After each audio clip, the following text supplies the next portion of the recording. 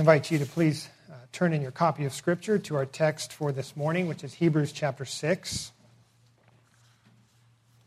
verses 4 through 12. As we continue in our series through the book of Hebrews. And here we read a very familiar passage, a passage that is often disputed by many Christians as to its interpretation. And so as we read, we want to ask that God might give us understanding in these things. For it is impossible, in the case of those who have once been enlightened, who have tasted the heavenly gift, and have shared in the Holy Spirit, and have tasted the goodness of the Word of God and the powers of the age to come, and then have fallen away, to restore them again to repentance, since they are crucifying once again the Son of God to their own harm, and holding him up to contempt. For land that has drunk the rain that often falls on it and produces a crop useful to those for whose sake it is cultivated, receives a blessing from God. But if it bears thorns and thistles, it is worthless and near to being cursed, and its end is to be burned. Though we speak in this way, yet in your case, beloved, we feel sure of better things, things that belong to salvation. For God is not unjust so as to overlook your work and love that you have shown for his name in serving the saints, as you still do. And we desire each one of you to show the same earnestness, to have the full assurance of hope until the end, so that you may not be sluggish, but imitators of those who through faith and patience inherit the promises. As we look at these verses, we remind ourselves, as we have been going through this series through the book of Hebrews, that this letter was written to Christians in the first century who were tempted to return to the older covenant, to the system of worship in the Old Testament. They were formerly Jews, most of them most likely born and raised in the Jewish faith. But when they heard the gospel, they trusted in Christ as the promised Messiah.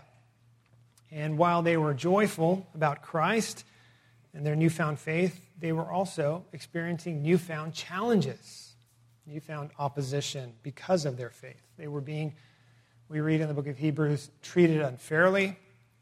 They were being rejected by their Jewish family and friends. The people that they had loved and that had loved them were now rejecting them and turning them away. They were also being excluded from the Jewish community. This involved loss of jobs, loss of business opportunities, loss of income. The rejection was severe. And the threats from Rome were getting more dangerous against Christians as well. And so, in light of this newfound opposition and this newfound stress and pressure that the Hebrews were under, some of them were tempted to turn away from Christ and back to what was familiar, back to what had been safe before, back to Judaism. And so the writer to the Hebrews, under the inspiration of the Holy Spirit, he writes to encourage these Christians and to encourage us this morning to persevere in our Christian faith, not to turn away from Christ. And why? Why would we need to persevere and want to persevere? The writer, throughout the epistle, explains that Christ is the sum and substance of all of the older covenant promises. And so to turn away from Christ is to turn back to something that is now passed away, that has now been fulfilled. It is to turn from the reality to but a shadow. So the writer to the Hebrews encourages them and us to persevere. And so what we see in our text this morning is a warning. It's a warning against turning from Christ. As we read again verses 4 through 6. For it is impossible, in the case of those who have once been enlightened, who have tasted the heavenly gift and have shared in the Holy Spirit, and have tasted the goodness of the Word of God and the powers of the age to come, and then have fallen away to restore them again to repentance, since they are crucifying once again the Son of God to their own harm and holding him up to contempt. Now, the people being described in this passage are those who were part of the covenant community. They were part of the local church, and they seemed outwardly to have faith in Christ. These were people that had jumped through all the hoops to become members. They seemed to be Christians on the outside, but they were, in fact, never truly converted. Again, they were in the local church. They experienced the blessing of being part of the local church, but they never had true faith in Christ. They were only Christians outwardly, but not Christians inwardly. And so while they seemed on the outside to be faithful for a time, they seemed to be true followers of Christ, they did not persevere. They instead fell away. And this interpretation is consistent with Jesus' parable of the sower, as we read in Mark chapter 4, verses 1 through 20. And in that parable, I'm sure you noticed that in two instances, the seed that was sown grew. And there seemed to be some thriving maturity there. There was growth. It seemed ready at some point perhaps to even produce fruit.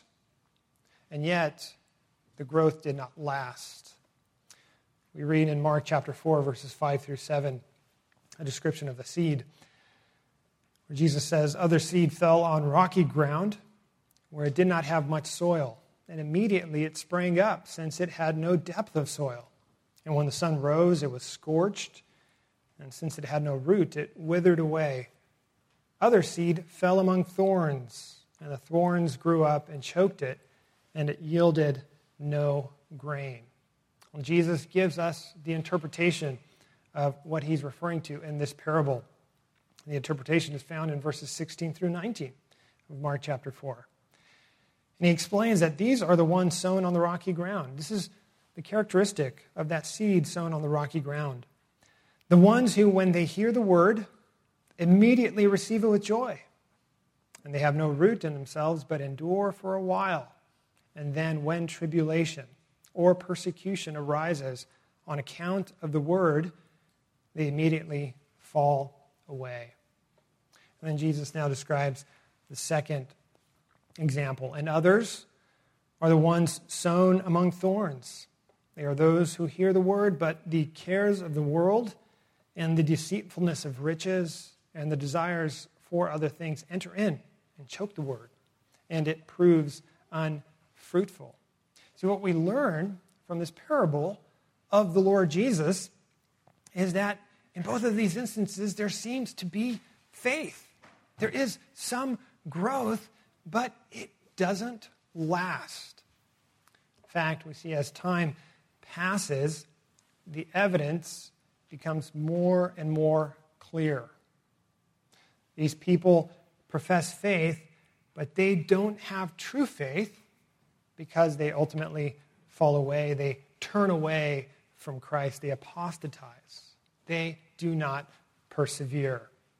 And that's who's being described here in Hebrews chapter 6, verses 4 through 6. As we see in our text, the author of Hebrews mentions 5 characteristics in these verses of those who turn back. So I encourage you to follow along in these verses as we go through these 5 characteristics. We see first that these people had professed repentance. We know repentance means to turn away from sin and to Christ. And so these people at one point professed their faith by repenting of sin. And they might have even repented of sin publicly. We see, secondly, that they are among those who have once been enlightened, as opposed to those who still walked in darkness and sin. These people in the local church seem to understand the things of God. They seem to comprehend the gospel. And so they were baptized. In early Christian writings, conversion and baptism were sometimes referred to as enlightenment. And so that's what this author is referring to here. They had once been enlightened. They had received the sign and seal of the covenant of grace in baptism. So there was what seemed to be a conversion to Christ, followed by baptism. And now third characteristic that he gives here is those who fell away was that they had tasted the heavenly gift. Now, this seems to refer to their participation in the Lord's Supper, in communion. See, they were members of the church. They had repented and been baptized, and they were also receiving communion. Fourth, they had even shared in the Holy Spirit.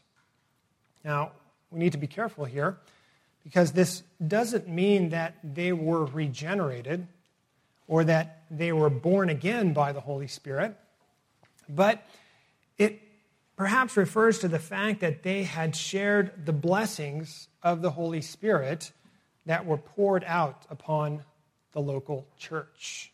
They had shared in the blessings of the Holy Spirit upon the church. They had heard Spirit-filled preaching. They had heard Spirit-filled prayers. They had seen and perhaps even been blessed by Spirit-filled ministry from the elders and the deacons and many in the church. They had shared in the blessings of the Holy Spirit. And a final characteristic of those who fell away was that they tasted the goodness of the Word of God and the powers of the age to come. That through the preaching and teaching and catechizing that they received, they experienced the blessings of God's good Word and the power of that Word. They saw in their midst, in the church, others being converted. They saw the resurrection power of Christ demonstrated in the lives of many in the church as the Word was going forth, bringing about life, bringing about faith as God was using it to do so. And so these characteristics are describing those who profess faith, but those who do not possess faith. And so the question is it possible to experience all of these things and still not be saved? To still fall away? And the answer that we see in our text and in all of Scripture is that yes, it is possible. We've already referred to the parable of the sower, a parable that describes what seems to be true faith, as we noted, and yet what over time reveals itself to be false faith. And we see this also demonstrated very clearly in the wilderness generation of Israel. We know about that generation that God brought them out of Egypt with a mighty hand and an outstretched arm, that was a generation that witnessed many miracles, that saw the Red Sea crossing, that saw God destroy Pharaoh's army through the Red Sea. Even those same waters that delivered them from death had brought judgment upon Pharaoh's army. It was a generation that witnessed the goodness and the power of God. Provision through the manna, water from the rock, protection from their enemies those many years in the wilderness. And they had even, that generation, received the sign and seal of the covenant through circumcision. They had received so many blessings, and yet we read that they perished in the wilderness. Why? It was because of their unbelief. We read that God caused that first generation to wander in the wilderness for 40 years until all of them died. It was only Joshua and Caleb and the children of that first generation that would enter ultimately into the promised land. We read about God's judgment to them and upon them in Psalm 95, verse 10 through 11. For 40 years I loathed that generation and said, they are a people who go astray in their heart, and they have not known my ways. Therefore I swore in my wrath, they shall not enter my rest. And we see this, loved ones. We see this even more clearly in Judas Iscariot. Judas, who received close instruction from the Lord himself.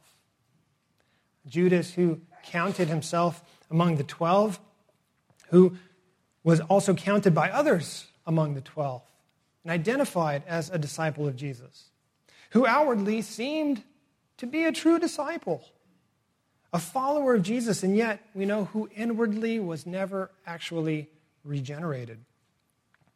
And so what we have here in this passage then, in Hebrews chapter 6, is a description of people who profess faith, who are part of the covenant community, who outwardly experience the blessings of the church, but who never personally trust in Christ. They profess faith, but they do not possess faith.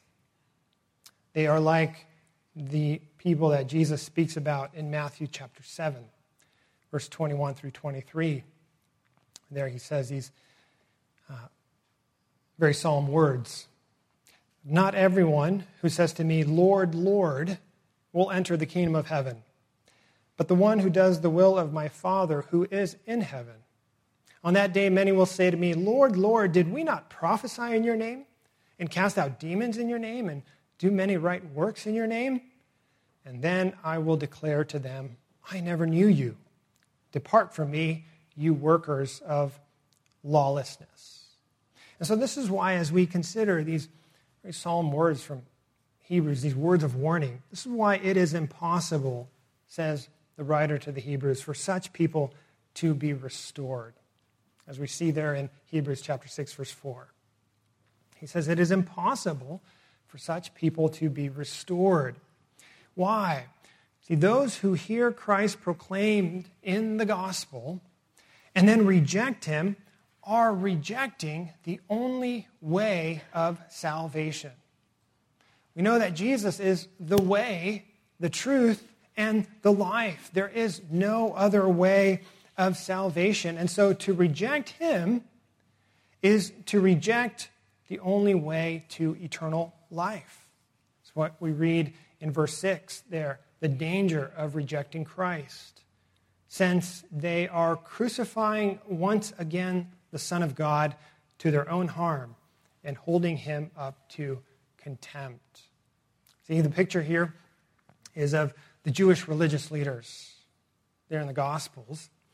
Those Jewish religious leaders who heard the gospel as preached by Christ and the apostles.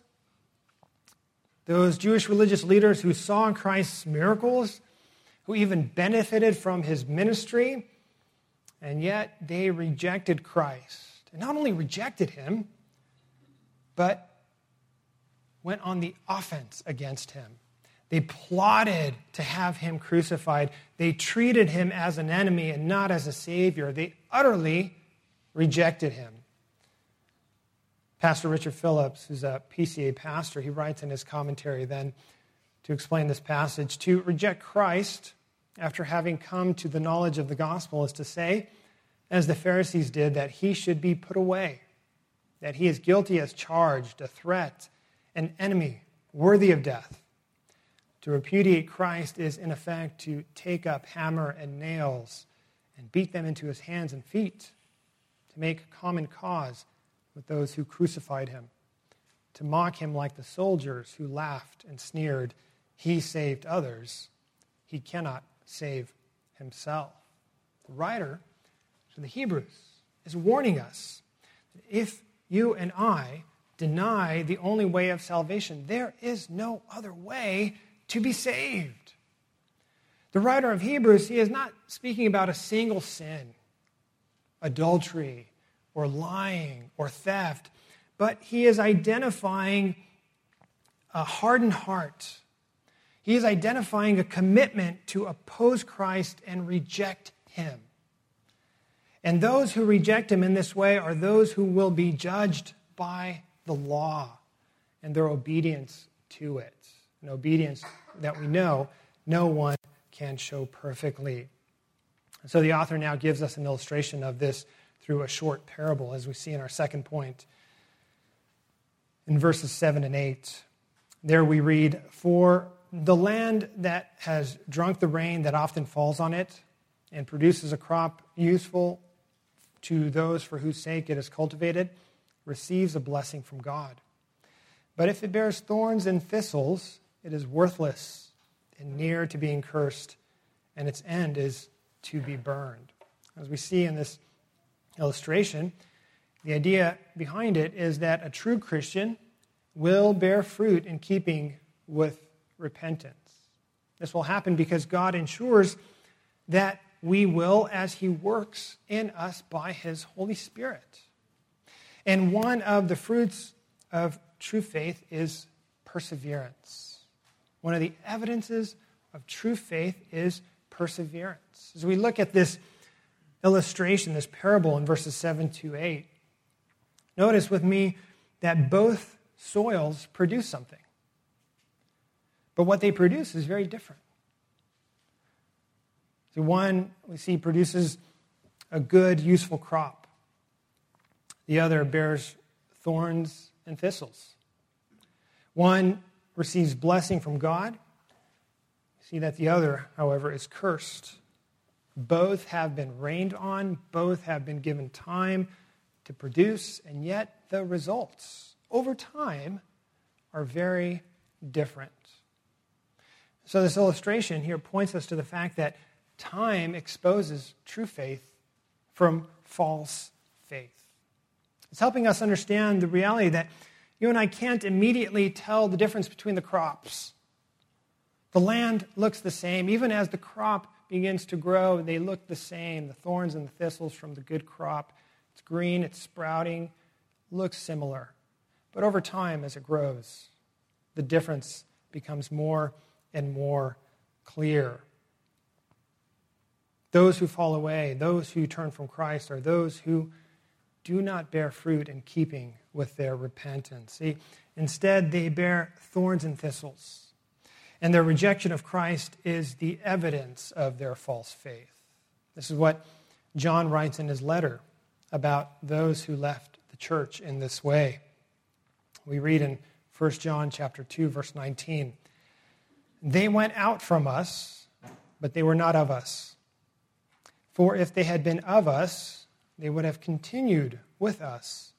But they went out, that it might become plain that they all are not of us." So as we read warning passages such as the one we read in Hebrews 6, and the very solemn passage that we just read in 1 John chapter 2, about those who left the church, those that John identifies, we want to ask the question, what is the Holy Spirit seeking to accomplish through such warnings, through such solemn words? Is his goal to cause us to cower in fear, that we might be one of those who might fall away? Is his goal to keep us in suspense of our faith and to cause us to doubt every second of every day whether or not we are the Lord's, never to be sure? Is that the goal of the Holy Spirit through such passages as these? Loved ones, that is not the goal of the Holy Spirit. Because as he writes in Hebrews, and as he writes here in 1 John, the writing is encouraging us to place our full assurance and faith upon the proper foundation. Upon Christ alone, the Holy Spirit is writing instruction, guidance, not to be fooled by placing our trust in something or someone other than Christ, not to turn from the only way of salvation. He is directing us, guiding us, so that we might keep our feet firmly planted upon the rock that is Christ. The Holy Spirit gives us assurance by turning our eyes to Christ and then keeping our eyes fixed upon him and him alone. And that's why we read in verses 9 through 12 that there is confidence of better things for you and for me. We read there in verse 9 through 12, "Though we speak in this way, yet in your case, beloved, we feel sure of better things, things that belong to salvation. For God is not unjust to overlook your work and the love that you have shown for his name in serving the saints as you still do. And we desire each one of you to show the same earnestness, to have the full assurance of hope until the end, so that you may not be sluggish, but imitators of those who through faith and patience inherit the promises. And as we consider these verses, it's important to note that some Christians struggle with assurance. They are sure of who Christ is. They believe his word. They trust in the right object, and yet they are unsure of themselves. And that might be you this morning. You know Christ. You know his promises. And yet you are unsure of yourself and how you fit into those promises. You feel unsure if those promises are for you. You feel unsure in the strength of your faith, not in the object of your faith. One example of this is the father in the Gospel of Mark who pleaded with Jesus to cast the demon out of his son. Do you remember the words of that very desperate father on that day?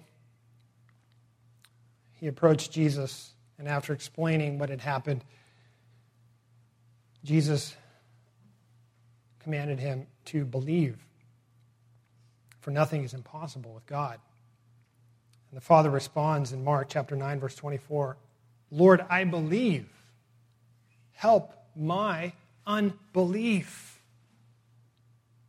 See, the father confesses that he believes, that he has faith in Jesus. He would not have approached the disciples and then the Lord if he did not have faith in Jesus. But he also simultaneously acknowledges his spiritual weakness. And he asks the Lord to create in him a heart that believes more firmly. His prayer is, "Lord, I have faith. Grant me more assurance. Grant me greater faith."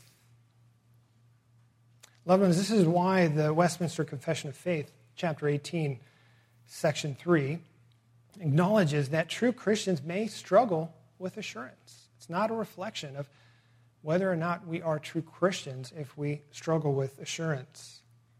In fact, the Westminster Confession of Faith, as we read here, provides us an excellent summary of the doctrine of assurance. We read in section 3, "This infallible assurance does not so belong to the essence of faith, but that a true believer may wait long and contend with many difficulties before he or she partakes of it."